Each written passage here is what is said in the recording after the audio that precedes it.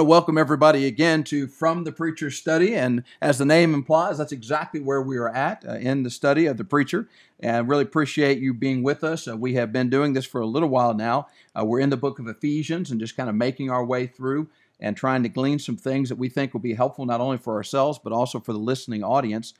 Thank you for being with us. We finished up last time chapter 1. We're now going to pivot and transition into chapter 2. But before we do that, since you did have an opportunity to speak to chapter 1 and talking about the lordship of Jesus and how God exalted him to that position, the right hand of God the Father, I don't know if you wanted to say a few things as we transition into chapter 2. I would just mention back in chapter 1 and verse 19, he refers to the surpassing greatness of God's power. He gives us an illustration of how he exhibited that power by raising Jesus from the dead, and he seated him at his right hand, this position of ultimate authority over all things. But he's going to give us another example of that power as we go into chapter 2. Amen. That's a great segue. So let's go ahead and read, and we'll first just read the first 4 verses and see how far we can get, and we'll go from there. Actually, the first 5 verses, I'm sorry. And you he made alive, who were dead in trespasses and sins, in which you once walked according to the course of this world, according to the prince of the power of the air, the spirit who now works in the sons of disobedience. Among whom also we all once conducted ourselves in the lust of our flesh, fulfilling the desires of the flesh and of the mind, and were by nature children of wrath, just as the others. And I said 4 or 5. Let's stop there for a second, because I think that's a complete thought. So let's think about, he's talking to Christian people, and that's a very important point to make. He's talked about their faith and their love for the saints. He's commended them, and yet now he's reminding them of, as you say, another demonstration of God's power in their very own lives. And he reminds them, that you listen to the language he uses, past tense, that they were made alive. Who did that? God. Well, you say, wait a minute. Well, how were they made alive? Why would they need to be made alive? Because he says, you, just as we, later on he's going to switch to we, were dead in our sins and trespasses. So we know from passages like Romans 3:23, when we violate God's law, and you can do that by doing something God prohibits, failing to do something that God commands, once you commit that sin, you've been severed from relationship with God. Your sins have separated you from your God.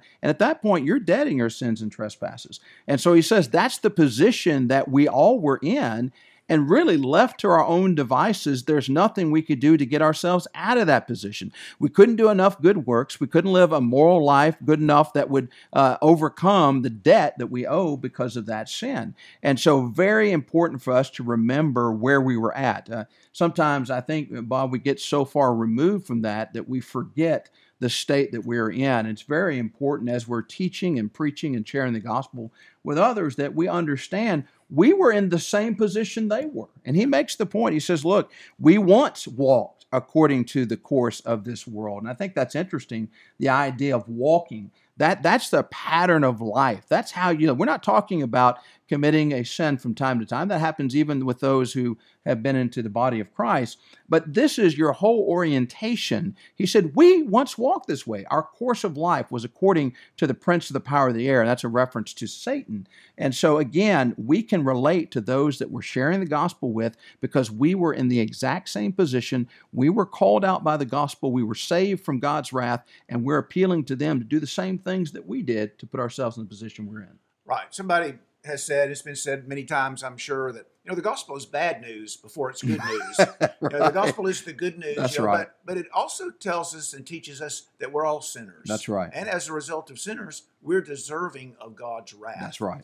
Romans 1 verse 18, the wrath of God is revealed against all ungodliness.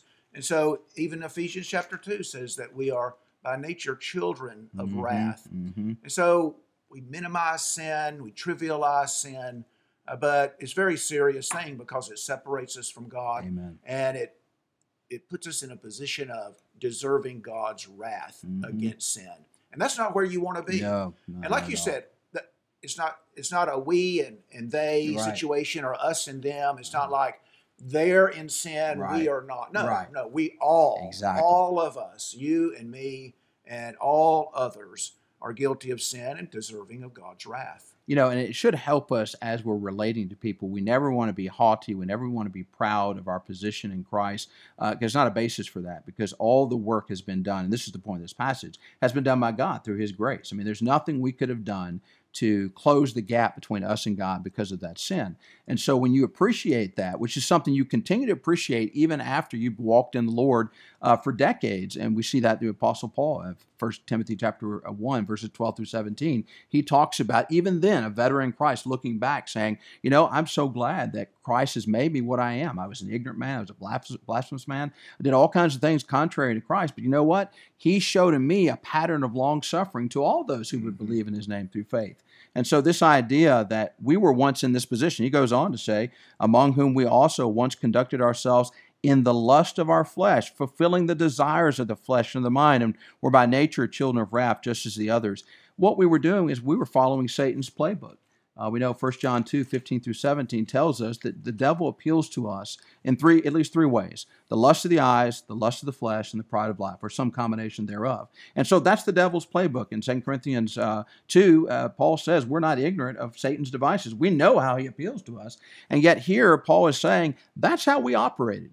Whatever the lust of the flesh wanted, that's what we did. We gratified those. It reminds me over in Philippians 3, where he talks about those whose God is their belly. Think about that. That's a very vivid description, that they worship the indulgence of the flesh. What does the flesh want?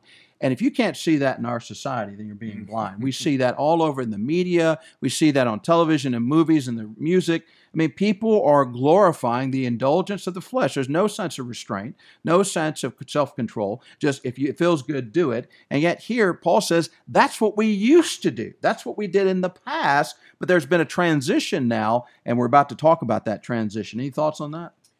Well, I think you're right. One of the things that, one of the problems that sometimes you face and you deal with is you wonder why people don't respond to the gospel. Mm-hmm. And people might hear the gospel preached many times and just never respond.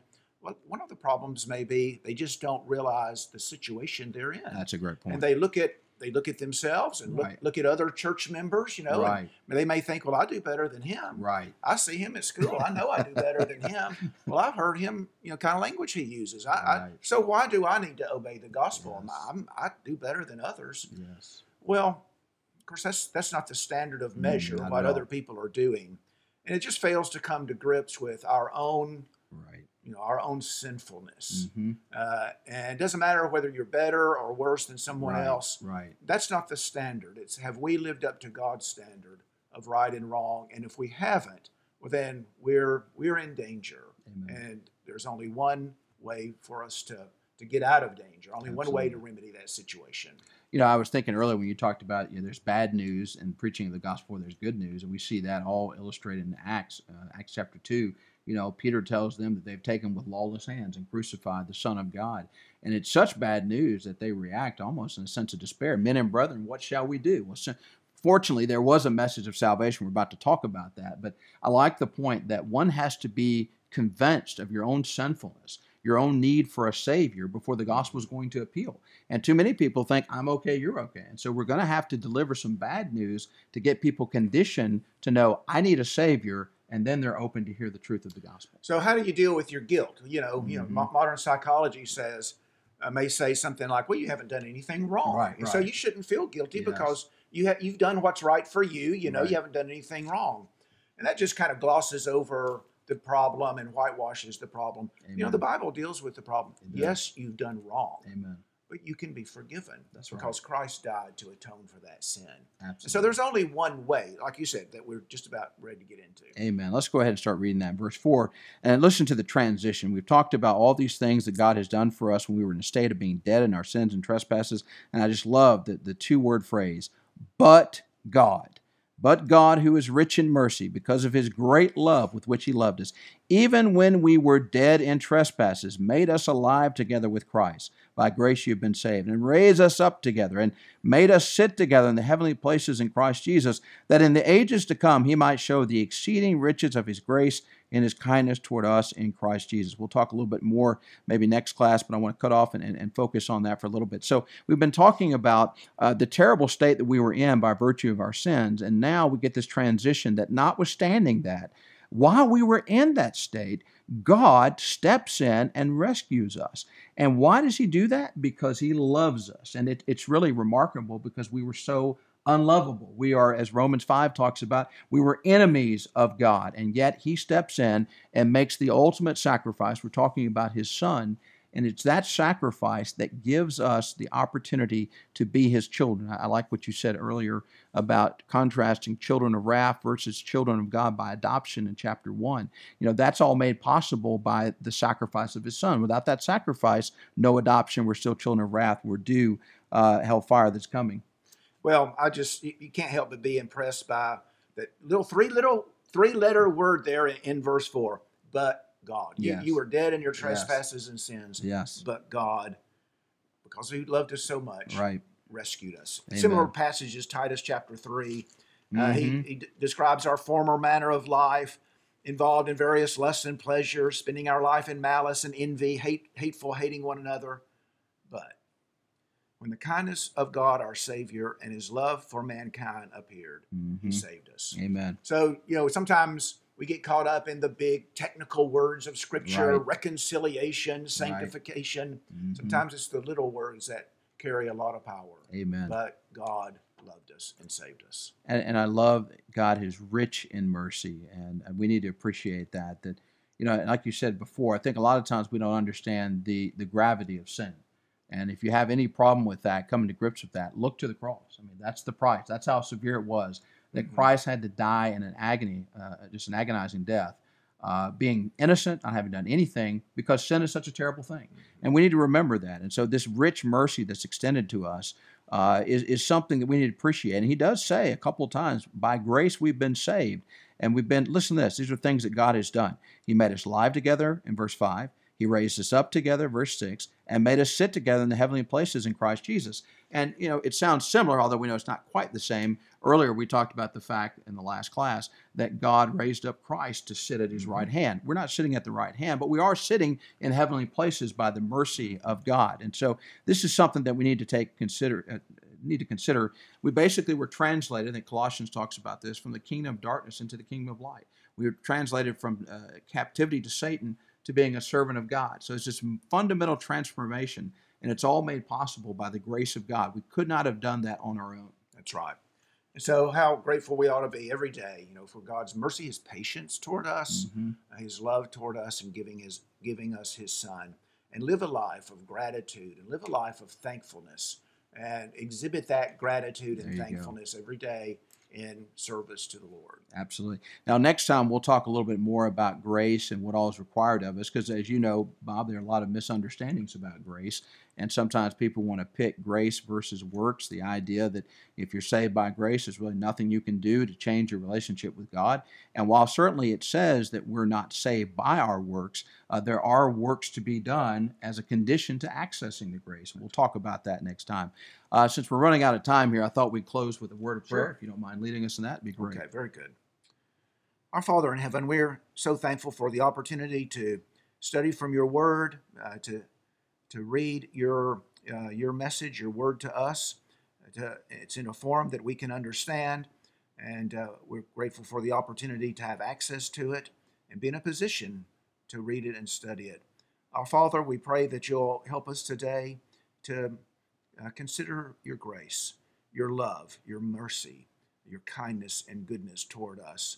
We're sorry, Father, that we've transgressed your will for us, that we've sinned, that we've lived in selfishness and pride and pursuing the lusts of the flesh and the eyes and things like that. And so, Father, we're sorry that we've done that. We're so thankful that you love us, that you're merciful toward us, and that you've given, in your grace, you've given us your Son, Jesus Christ, so that our sins, our transgressions, can be forgiven and washed away. Help us, Father, each day to dwell on that, to be thankful, to live a life of gratitude, and to devote ourselves to your service in your cause, in our own personal life, and telling others about your great mercy in Christ as well. Father, we pray that you'll be with us, that you'll watch over us, that you'll provide the things that we need in a physical way, but a spiritual way as well. We offer these things in the name of Christ. Amen. Amen.